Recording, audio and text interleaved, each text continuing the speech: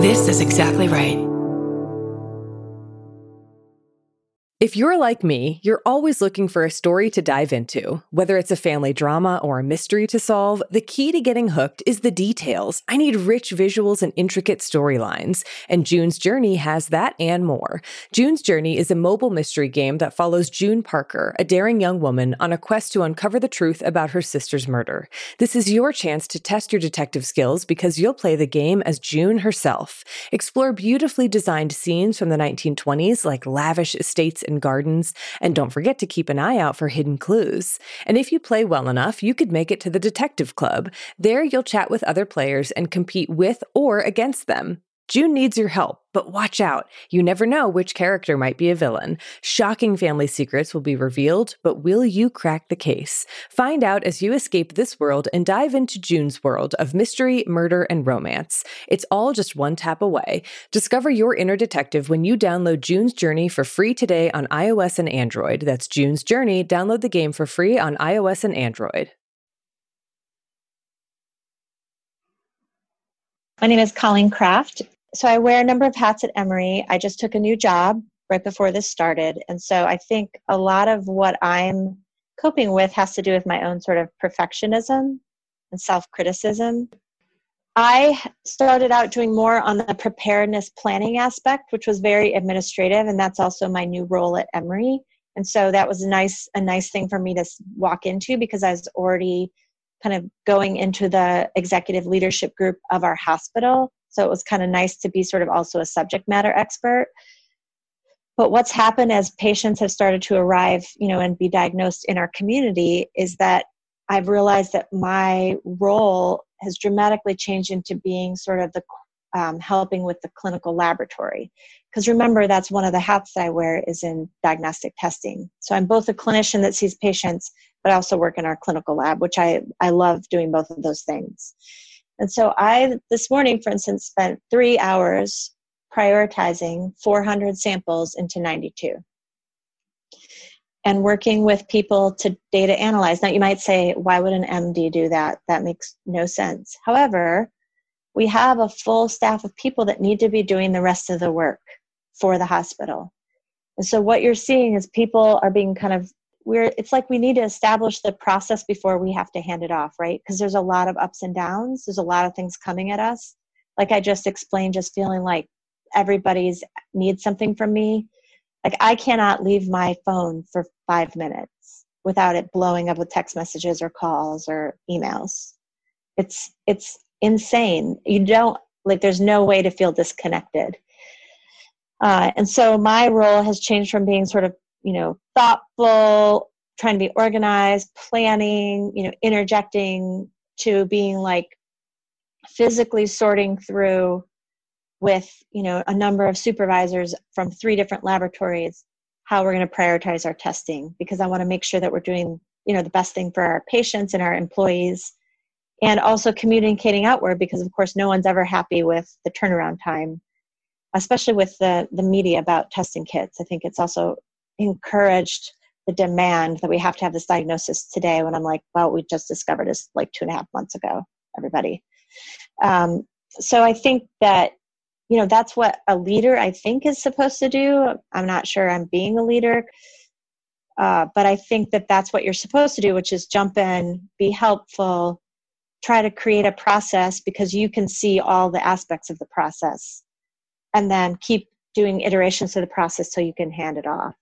I think that's what I'm supposed to be doing. But again, I think some of my stress is I'm not sure what I'm supposed to be doing because there's so much to do, right? Am I supposed to draft this email? I'm supposed to talk to this. I'm also on our governor's task force, which has happened since we talked, and that's been an incredible opportunity. So today I sorted samples for 3 hours, and then I worked with some data analysts about how we can get these. I've been creating a manual spreadsheet. This is all very boring. And then I worked with people to pull this data so I don't have to pull it. And then, just helping with the process, and then being in a jillion meetings, like while I'm doing this a lot of times, because there's just so many executive meetings that I have to be in. So it's been quite crazy. And then today I'm carrying the pager. So the ER has been calling me all day about whether or not to admit we're cohorting our patients. So if there's a suspicion that they have COVID, we'll put them on a couple wards, not all over the hospital. And so we're the gatekeepers for deciding if those people get to the cohort. So it's like being pulled in a million directions. And I am truly exhausted, working 15 hours a day at the hospital. So whereas my kids get to stay at home and I would love to be at home with them, I am spending even more time at work. So that's sort of also probably what you hear in my voice is the strain of exhaustion. But, we'll get through it.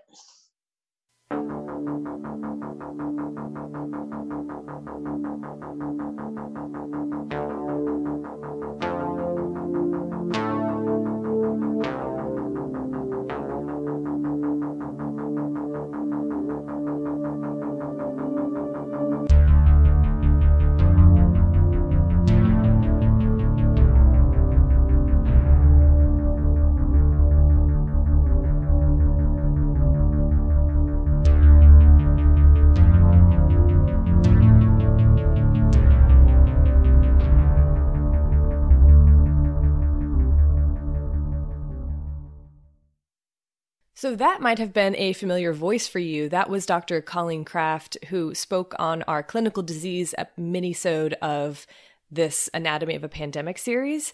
And she was also on our first coronavirus episode back in February. Hi, I'm Erin Welsh. And I'm Erin Allman Updike. And this podcast will kill you. Welcome to the third installment of our Anatomy of a Pandemic series. They're not minisodes. No. What have we covered so far, Erin?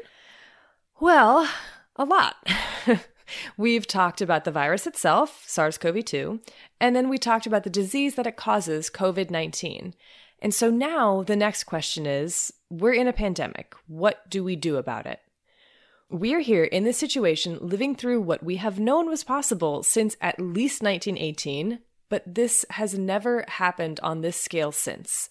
So, what do we actually do about it? How do we try and control it?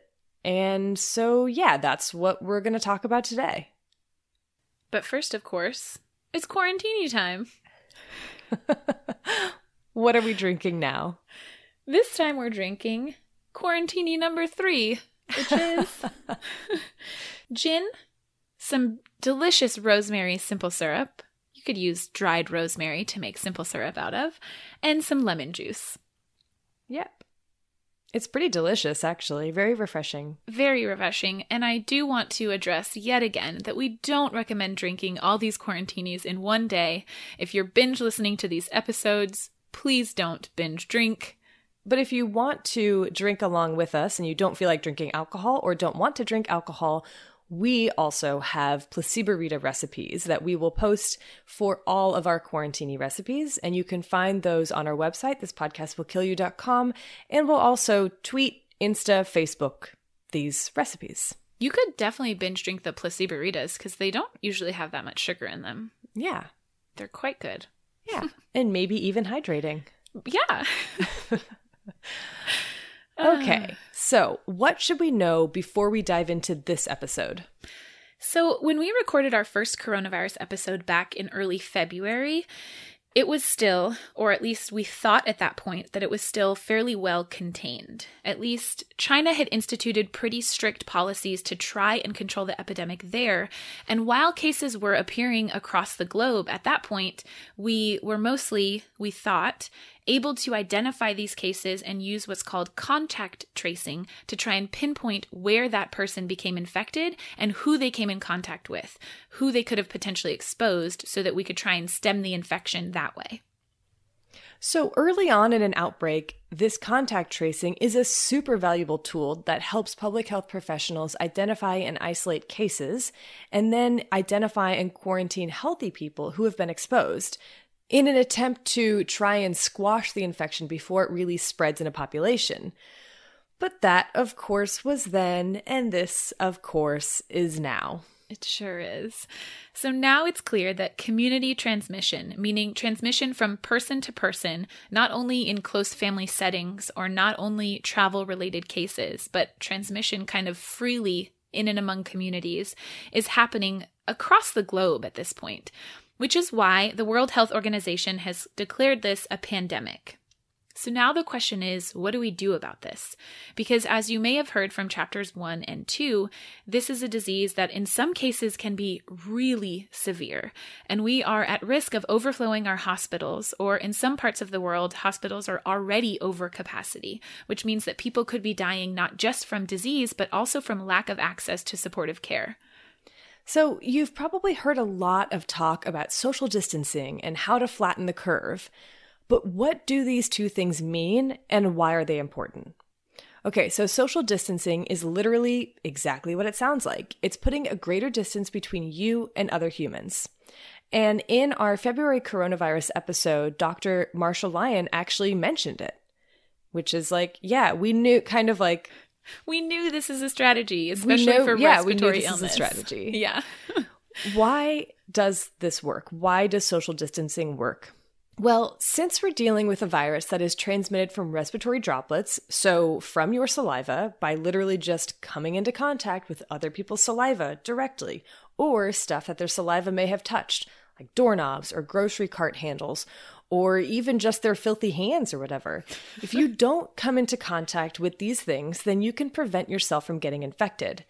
Now, this works on the flip side. If you are sick by not going out, to the club, to the party, into work, into school, then you aren't spreading your saliva, which contains a bunch of virus, all over the world for other people to come in contact with. And we also recognize that staying at home may not be an option for everyone. Mm-hmm. And that's what makes it even more important that if you do have the privilege to stay at home, if you do have that ability, then you need to do so. It is a social responsibility aspect at this point. Absolutely.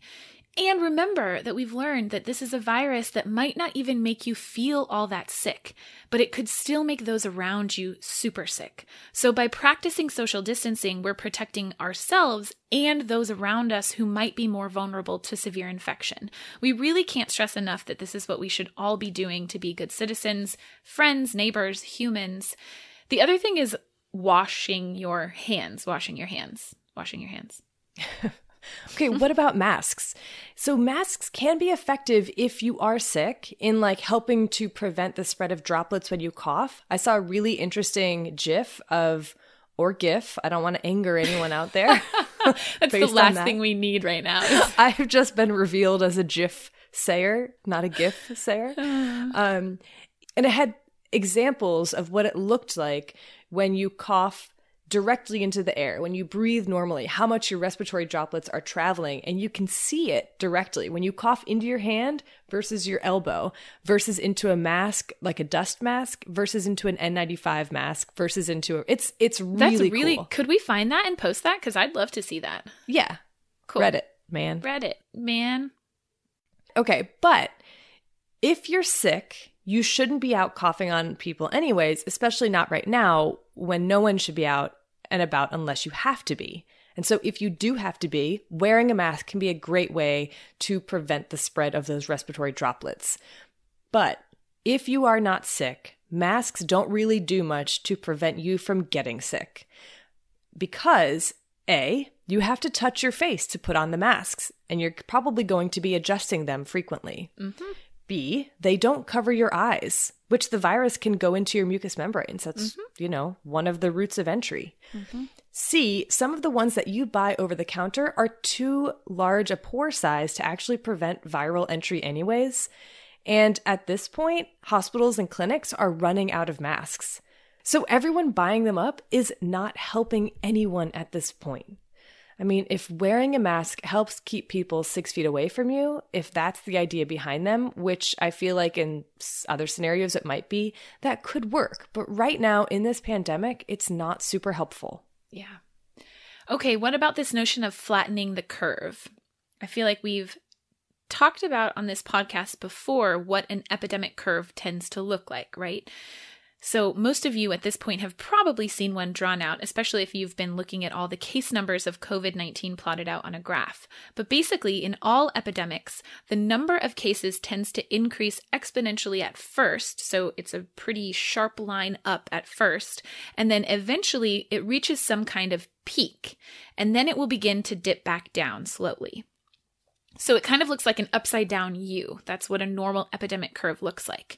So flattening the curve literally means trying to slow down that upstroke of that upside down U so that the rate of infection is slower. What this does is it makes it so that the peak, the top point of that curve, is pushed down. So this could mean potentially a prolonged over time course of that epidemic, but the rate of infections is slower. Which means that A, hospitals don't get overrun with super sick people all at once. And we've said so many times already that this is a real major concern in the case of COVID-19. And it also means that we have more time to test and develop both treatments and hopefully a vaccine. So flattening the curve is something that can be really useful in trying to lessen the overall impact that an epidemic has. So you might have heard a bit about this notion of herd immunity as a strategy. This is a terrible strategy. It's a terrible strategy. What it is an unethical strategy. Right. Because it is not a strategy. It's basically saying we're not going to do anything. We're going to let everyone get infected, and eventually everyone will get infected and they'll either die from the infection or they'll become resistant because they've developed immunity to that infection. That's not an ethical public health strategy to prevent deaths from this disease. It's not. It's not a strategy. Mm-mm. But that is essentially what would happen if you were to not do anything to try and control this outbreak. Okay? Mm-hmm. Does that make sense? Yeah. Because herd immunity is essentially the idea that once enough people in a population have been exposed either through infection or through vaccination, then eventually there are so few susceptible people left in that population that the pathogen can't spread anymore. Mm-hmm. But the result of that is a lot of people dying. Yep. So. Yes. Okay, so this episode, we were fortunate enough to interview Dr. Kritika Kupali, an expert on global health security and pandemic preparedness. We asked her all of your questions about outbreak control and whether the efforts that we are making at national and international scales are going to work. We'll hear from her right after this break. If you're like me, you're always looking for a story to dive into. Whether it's a family drama or a mystery to solve, the key to getting hooked is the details. I need rich visuals and intricate storylines, and June's Journey has that and more. June's Journey is a mobile mystery game that follows June Parker, a daring young woman, on a quest to uncover the truth about her sister's murder. This is your chance to test your detective skills because you'll play the game as June herself. Explore beautifully designed scenes from the 1920s, like lavish estates and gardens, and don't forget to keep an eye out for hidden clues. And if you play well enough, you could make it to the Detective Club. There, you'll chat with other players and compete with or against them. June needs your help, but watch out. You never know which character might be a villain. Shocking family secrets will be revealed, but will you crack the case? Find out as you escape this world and dive into June's world of mystery, murder, and romance. It's all just one tap away. Discover your inner detective when you download June's Journey for free today on iOS and Android. That's June's Journey. Download the game for free on iOS and Android.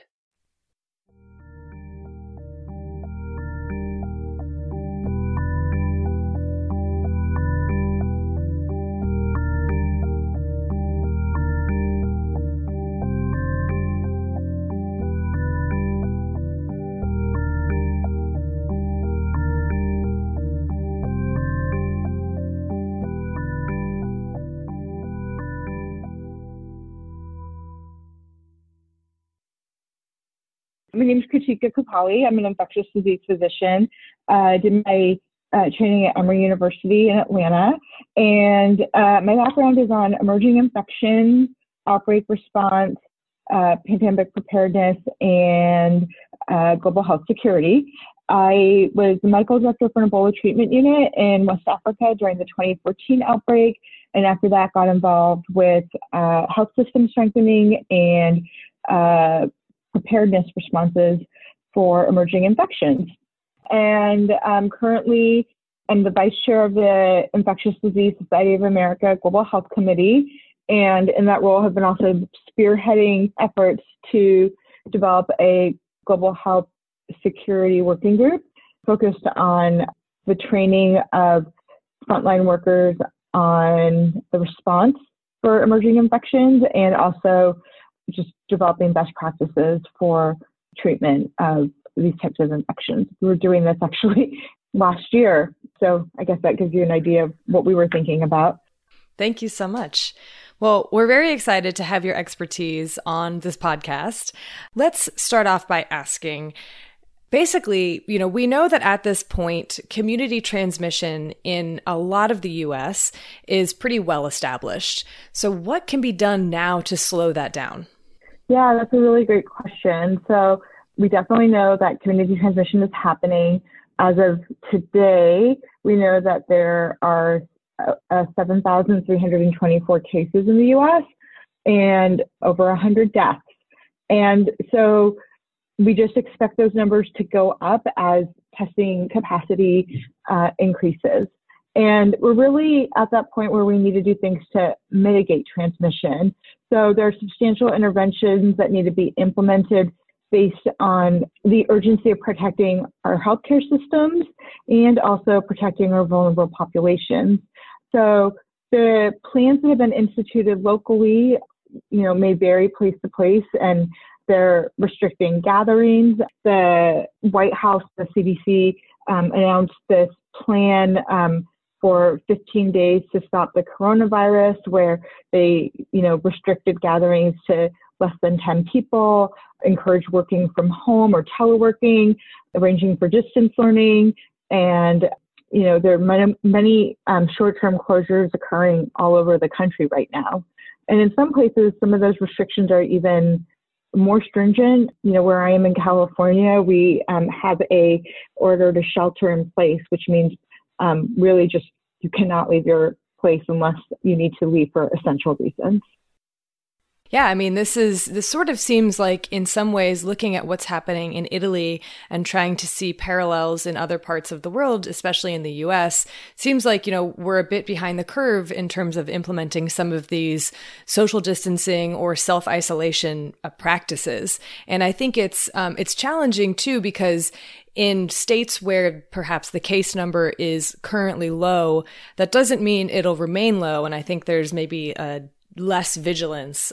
And so I think it seems essential to really practice this social distancing and self-isolation everywhere. Is that sort of what your thinking is as well?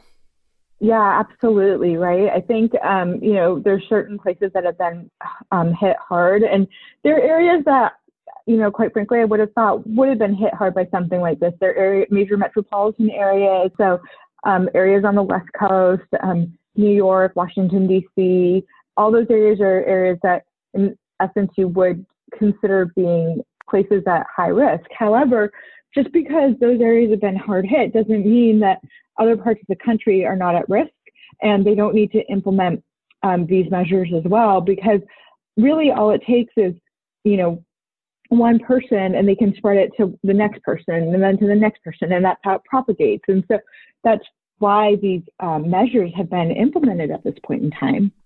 Mm-hmm. A lot of different countries, including the U.S., have implemented travel bans or have closed borders. How effective is that at this point in time in terms of slowing down the disease? Yeah, so I think that's a really wonderful question. And so I think if you look at, what modelers do, and, we talk about this, how effective are travel bans, and, do they prevent infection? Overarchingly, the data will show that travel bans don't prevent infections. The big lockdown that China had back in January, that was not necessarily to prevent infections from spreading. We could have predicted that, this infection was going to spread to the rest of the world. But what it does is it slows infections, right? And especially at this point in time, we know that the cat is out of the bag, so to say, everywhere. But I think one of the things that has happened with the travel ban is, what it does is it tries to ease up the load on the healthcare system. So by preventing other people from coming into the country that may be sick, that potentially could be decreasing the load of positive patients coming into the country that could have a burden to your own healthcare system. Mm-hmm. Gotcha.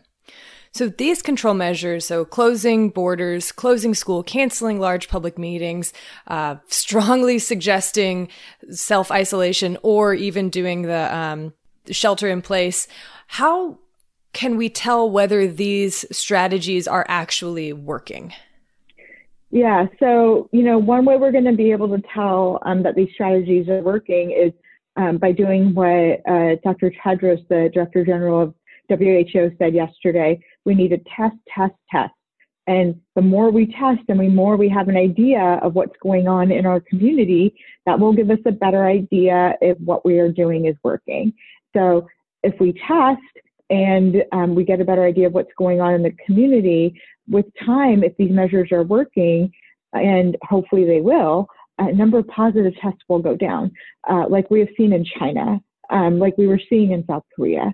And that's an important thing to do, because obviously the point of putting these measures in place is to see if we can get control of what's going on. Mm-hmm. And so, based on that and based on this test, I mean, there is a lag time, or it seems to be a lag time between getting as many people tested and then getting the results. And, it's going to take a little bit of time. So how soon do you think we'll be able to see whether these things are having an effect? So I think it's going to be a while. And I think people really need to be prepared to be inconvenienced for a while. There is a modeling paper that came out of Imperial College earlier this week suggesting that we could be in this for the rest of the year into next year. And I don't think that's an unreasonable thought process, because we need to get an idea of the number of cases going on. Then we need to make sure that we're getting numbers, under control.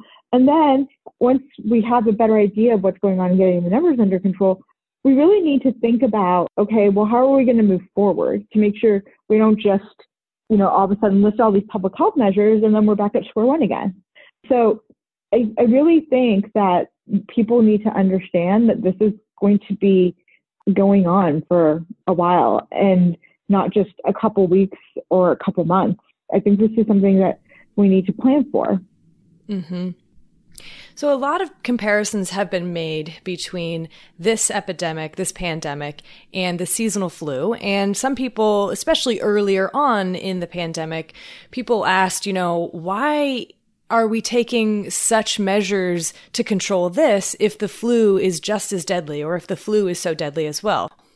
Yeah, I think that's a great question. It's one that I've been asked a couple of times. And so I think first off, people need to understand that this is not influenza. I think the only appropriate comparison to influenza with COVID-19 is that the measures we use to prevent both diseases are the same.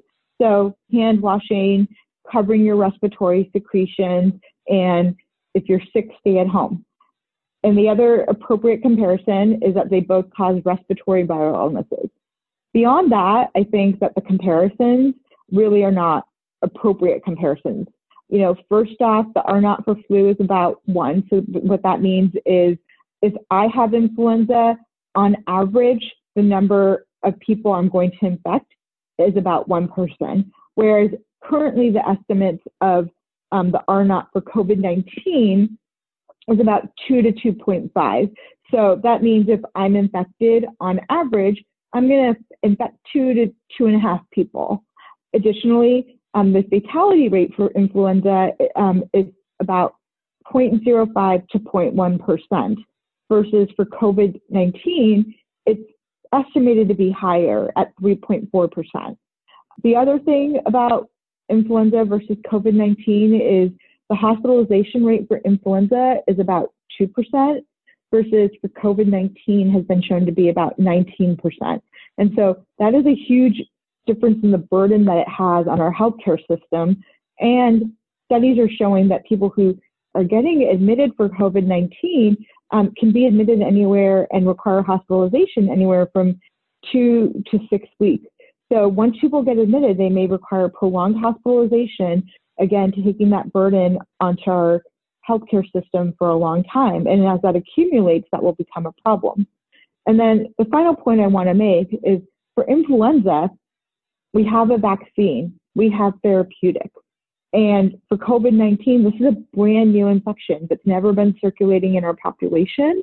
No one's been exposed to it before. So we're not quite sure, how people are going to respond. We're still learning about the transmission dynamics. We're still learning about the clinical course of the disease. And we don't have any therapeutics and we don't have a vaccine. So I think people really need to start thinking about COVID-19 as being different. It's not the flu. We need to stop making the comparisons to influenza. Those are all excellent points. Really well stated. So, a lot of your expertise is in pandemic preparedness. And so one of the things we wanted to ask you was how well you feel the U.S. was prepared for an epidemic such as COVID-19. Yeah, that's a hard question. I think it's always easy to play Monday morning quarterback, so to speak, when something happens and you can say, oh, well, I should have done this, I should have done that, and I should have done this, right? I think those of us who work in the field have always been concerned that a disease like this, what we call, quote, disease X, the unknown disease, was going to emerge. And I think that we've always been talking about the need to be prepared. And, when something like this happened, it demonstrates the weaknesses in our preparedness system. Do I think that we are more prepared than we were back in 2009 during H1N1 and 2014 during Ebola? Yes. Do I think that we have a further way to go? Yes. I think that, when all is said and done, this outbreak is going to change how we, as the United States, how we as a global community think about pandemic preparedness and how we think about infectious diseases, because this has shown us a lot of things that we can do better on. Yeah, I've had many conversations talking about how it's really challenging for epidemiologists and people who work in, global health security. It's sort of like you can either be over-prepared or under-prepared, because everything is going to be evaluated in hindsight, and it's going to be, oh, you should have done this, or you should have done that, or oh, it wasn't necessary to do this and do that. So it's sort of, there's no winning in this game sometimes, is what it feels like. Yeah, absolutely. Well, it's kind of like being an infectious disease doctor, right? So the service we bring is really valuable. They've done tons of studies showing that the value of an infectious disease doctor is great when we take care of patients with various infections. Patients do better, right? But that doesn't translate into the quote unquote dollars that the hospital systems see. So they don't necessarily want to invest in us. And it's almost the same analogy here when you're talking about preparedness, right? If we're underprepared, then we see all the things that happen, right? But if we're over-prepared, then nobody actually sees what happens. So then you almost have to justify your existence of the things you're doing. Mm-hmm. Mm-hmm. Yeah, exactly. So, so far, using that hindsight, playing the Monday morning quarterback, what are some of the important lessons that we learned so far in this epidemic, even though it continues to progress? And how do you think we can apply that to maybe helping us stop the spread of this current pandemic, or in our preparedness for future pandemics? Yeah, I think that's another really good question. So I think one of the things we really need to think about is how we develop local and statewide preparedness plans. There needs to be coordination between public and private partnerships, public and private hospital systems. I think that we need to have improved communication systems in this day and age of electronic communication, how we can better communicate with all the different teams that are involved. I think we need to have enhanced surveillance systems. We should have been leveraging our surveillance systems probably earlier on during this outbreak to get a better idea of what was going on with this outbreak. I think we need to invest in research and development, not just therapeutics and vaccines, but also really understanding what the best practices are during an outbreak for trying to contain the spread of outbreaks. And we need to think about how to stockpile the appropriate medications, PPE, masks. We do have a national stockpile, but I think we need to think about how to have regional stockpiles. I think we need to think about how we can ramp up production of important things that we might need during an outbreak. I also think that probably one of the most important things is thinking about how long-term to invest in our healthcare responders, infectious disease physicians, people who work in public health. We are a workforce that is understaffed. We are a workforce that is in dire need of people to go into our workforce. And part of the reason people don't go into our workforce is we are one of the least well compensated workforces. And so I think that's one thing that needs to be thought of and needs to be addressed, because obviously there's going to be a need for this. This is a need, and we need to think about how to sustain our workforce. Excellent. Yeah, I think those are really great points yet again. And so for a lot of this interview, we've kind of focused on what's being done in the US at a national scale. But, what I've seen pop up in the news here and there, but doesn't seem like there's been enough attention drawn to it, perhaps, is the risk of this disease spreading and essentially exploding in some countries that may not have the resources to combat it the way that a lot of European and North American countries do. Can you speak to that at all, and what kind of risks we're seeing there? Yeah, I think that is an absolutely important point. And if you go back to when this was declared a public health emergency of international concern by the WHO, that was one of the main points that they made in making that declaration at the time, is their concern was how this could affect countries that don't have very strong healthcare infrastructures and are resource limited.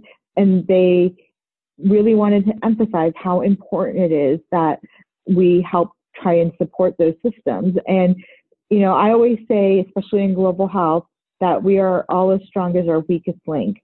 And so wherever that country may be, we need to help make sure that globally our healthcare systems are strong, our surveillance systems are strong, and we have the workforce that is trained to help respond to these types of problems. I think if anything that this outbreak has shown us is it's very easy for infections to spread from country to country. So we need to invest in these things globally. Mm-hmm. Absolutely. So in our first episode on coronaviruses, we asked each of our experts, what about this disease concerns you? And what about the response, or how we have dealt with it so far, is maybe a, inspiring or cause for optimism, something about, something that's a little bit of a silver lining in a way. Sure. So I'm going to address the first part first. So I think the thing that concerns me is what we're seeing happening now, which was what I was concerned about back in January, that this was going to spread globally, that this was going to have a huge effect on the healthcare of people worldwide. It was going to affect the global economy, and it was going to have long-lasting repercussions. And I still worry about that. I think the other thing I worry about is that it's going to have a long-term effect on our first responders. Having been on the front lines of prior epidemics and the mental and emotional toll that it takes when you're taking care of this many patients that are this sick all the time who end up passing away has a toll on you. And I feel particularly right now for the people in China, the people in Italy that are seeing this on a mass scale. And so I think that's something that hasn't been talked about, that we need to talk about, and not just the healthcare providers, but also the patients. When you ask me what about this has reassured me, I think it's really been how the scientific community has come together. I've been hearing and seeing so many stories of people coming together to do for the greater good of our community and our patients. And I think the stories I hear have just been really wonderful and really warmed my heart.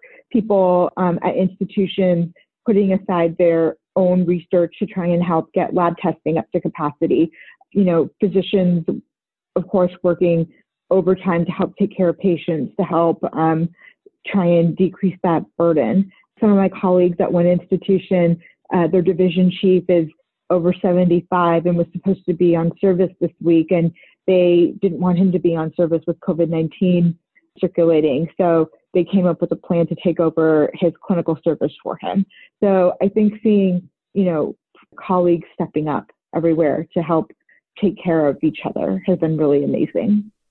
Yeah, that is incredible. It's always so inspiring to hear these stories of healthcare workers sort of, who are on the front lines and, as you mentioned, completely emotionally and physically drained. And I agree. It's not something I've heard talked a lot about yet during this current pandemic. And so, just a moment of appreciation for everyone who's out there fighting this fight. Yeah, right. No, I think, right. That's the message we try and get out, right? Like, over the weekend, hearing from a couple of friends, right? Like, I'm working my tail off and then I drive home and I see like this bar packed full of people. It's like, why am I doing this when, these people don't seem to have any regard or, and I think it's really trying to make everybody in the world understand at this point that you can have a role in shifting what's going on. And you are important in helping to shift what's going on. It's not just the frontline providers. It's not just the support staff. It's everybody needs to play a role in this.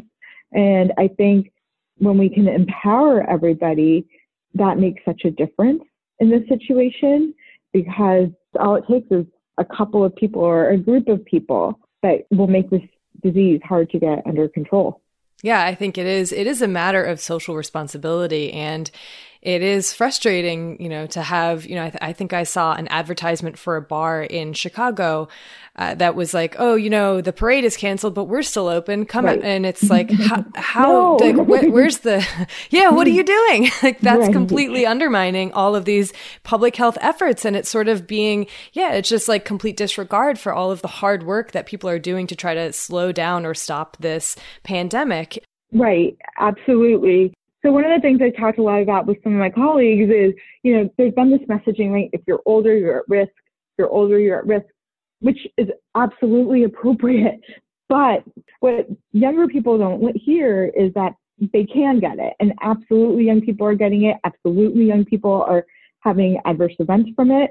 And that's one part of it. And then the second part of it is also, you can get it and have mild symptoms. And then you can be the person that transmits it to your grandparents, to your parents, to your other loved ones. And how horrible would you feel if that's what happened? Right. You don't want to be that person.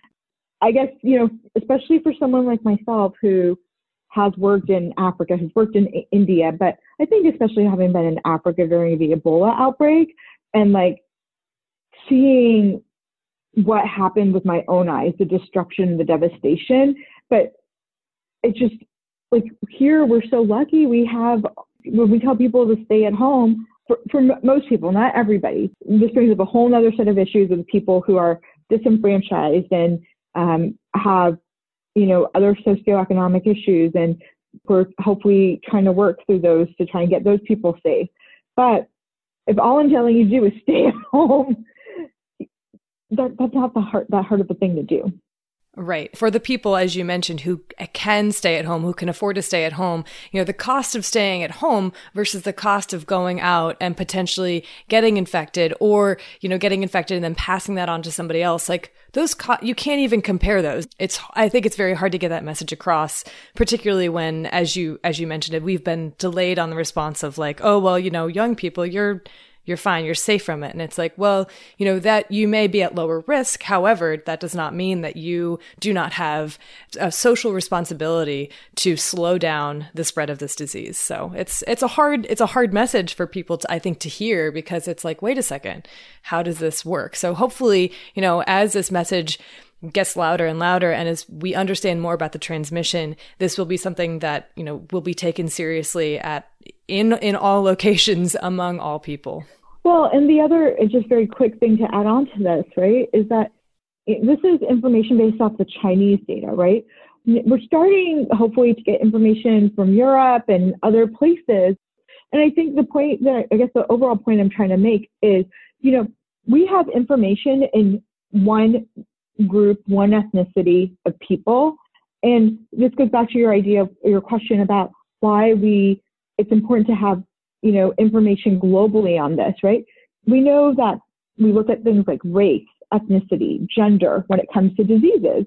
So, I think it's important to get information that's coming out of Europe, getting out of South Korea, coming out of Australia, other countries, and what the patient populations look like there, because it could be different. And I think that's a really important thing people need to keep in mind too.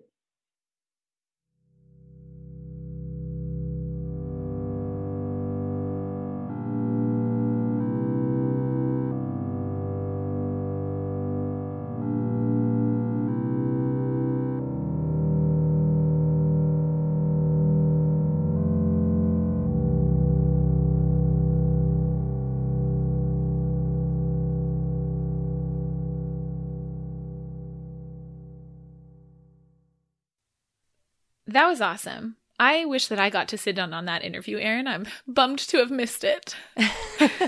Well, I'm sure that there'll be more opportunities as this continues.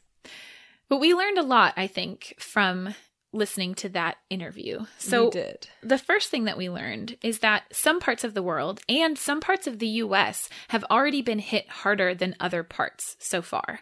But that doesn't mean that any one place is immune to the spread of this infection. We've said it before, but it bears repeating. Viruses know no borders. So the precautions that have been put in place in some areas really need to be enacted across the board in order to have a big effect. I actually saw a great map today that we'll link to that estimated the latest possible time that every state needs to implement these measures like shelter in place in order to reduce the overall burden and actually flatten the curve. Was it like yesterday, last week? For a lot of states, yeah, it is like last week or the week before. But even in states where there aren't a lot of cases now, it's like this week or next week, essentially. Yeah. So, I mean, I feel like being completely immersed in all of this, that's the one thing that keeps coming out, is that these things we need to have already done. And if we haven't done them yet, we need to do them now. Yep. That plus social distancing. If you can afford to stay at home, stay at home. It is your social responsibility. I think that's my fifth point, Erin. Oh, sorry. Okay. Okay. Well, the second point is that large measures like travel bans and so on, they don't necessarily make it so that infection isn't going to happen, and they don't fully prevent the spread, but they can help to slow the spread of infection. So it's a more nuanced discussion, I think, than a black and white picture. However, and this one is super important, this is not an excuse for racism. No, there has been, and there continues to be, way, way, way too much racism going around. This is not a Chinese virus. This is a global phenomenon that could have originated literally anywhere. And now it's everywhere. And anyone and everyone, no matter what you look like or sound like, no matter your gender, religion, skin color, or anything else, anyone can be infected. And anyone could pass this virus on to others. That's how viruses work. There are rules for naming that the WHO has put into place since 2015.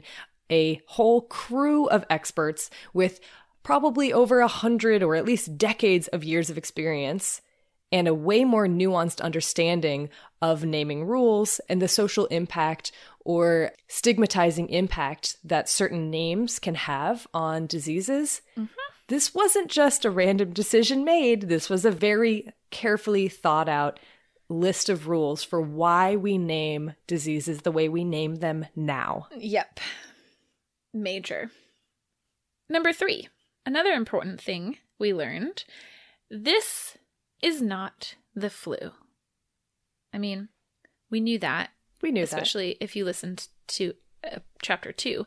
But this has been some people still saying this in the media. Some people in the U.S. So the infection that SARS-CoV-2 can cause, the disease we know of as COVID-19, so far as we can tell, has a higher case fatality rate even in the best case scenarios that we've seen so far. It also has a much higher hospitalization rate. And we've talked so many times that a large part of the need to flatten the curve is to reduce the strain on our healthcare systems. Because if people can't get in to seek medical care if they get really ill, or if people can't go to the hospital for any other reasons because the hospitals are full of COVID-19 patients, then this crisis becomes even more controllable and tragic. And unlike influenza, we don't have any immunity to this virus whatsoever. If you have ever gotten the flu, or ever gotten your flu shot, which of course all of our listeners are up to date on their flu shots, then you have the potential, at least some ability to fight off a new influenza infection. You have some kind of immunity. But with this, we've got nothing. Number 4 on our list of things that we can take away from this conversation is that we currently are, and have been for a long time, under-resourced for an outbreak like this, and this outbreak in particular, even here in the US. And this has direct implications on just how bad an outbreak gets. So we need to continue to invest in communication, coordination, and surveillance efforts, not only early on in outbreaks, but all the time, so that we can pick up on outbreaks early enough in the process to really be able to prevent these kinds of events in the future. Emergency preparedness, global health security, but on national and international scales, it's something that we need to invest more in. And this is something that we talked about even in that very first coronavirus episode back in early February. This is something that epidemiologists and people who work in international health have been saying for years and years and years. We need more funding. Yeah. Because especially in countries that may not have the resources to do the surveillance that is necessary to detect novel or emerging pathogens, like I think as Dr. Kapali says, our international public health is only as strong as the weakest link. Mm-hmm. And we all need to strengthen that, because otherwise we have something that is going to spill over time and time again.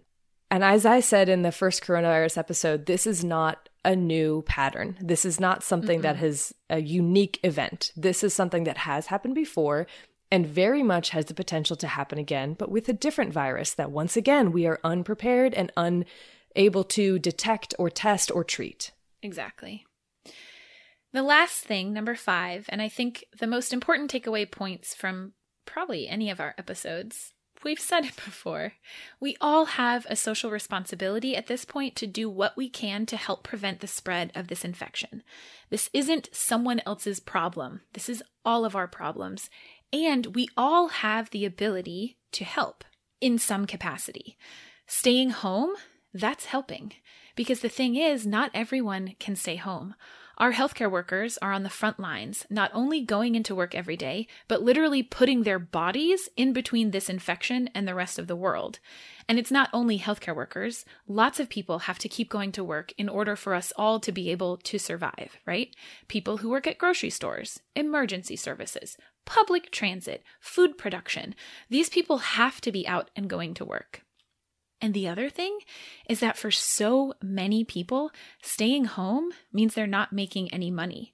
So for people who live not just paycheck to paycheck, but shift to shift, and that's a lot of people, for them to stay at home and lose out on paychecks because everything is closed and they can't go back to work, this has a massive impact on people's lives and livelihoods. Staying home for a lot of people means they're at risk of losing, or in many cases, have already lost their jobs, and maybe even their health insurance. And in this country, in the US especially, this pandemic, I think, is really exposing the massive holes in our social safety net. I mean, do we even have a social safety net? Yeah, I mean, do we? Really? Like, it's really atrocious. And the longer this outbreak lasts, the larger this impact is going to be. So the best thing that we can try and do is to just stay home and help stop the spread of this virus. Well put. Thank you. Sources? So we just have one here, and this is the one that we referenced in the interview with Dr. Kapali, and this is by Ferguson et al., Report 9. So this is that famous or notorious, I guess, Imperial College of London report that came out last week that talked about the various strategies for controlling the spread of this virus and the various outcomes depending on which strategy we use, whether no control, mitigation, or suppression. Mm-hmm. We'll also put a link on our website to that map that I mentioned as well. It's pretty cool, interactive. And if we can find the GIF of that, and then there's a really cool GIF of the flattening the curve illustration. I saw it. It's really good. It kind of, I don't know if you've seen that rolling around on Twitter. Well, my favorite one is the cattening the curve. Oh my God, yeah, I've seen that one too. I was like, what did you misspeak? Okay, no. No, I didn't misspeak. Anyways, okay. Thank you again so very much to Dr. Kapali. We really appreciate you taking the time to chat with us. Yeah, thank you so much. And thank you to Bloodmobile for providing the music for this episode and all of our episodes. And thank you to you, listeners, who have stuck with us through episode 3 of this Anatomy of a Pandemic. You've got more coming. Strap in. Okay, well, until next time, wash your hands. You filthy animals.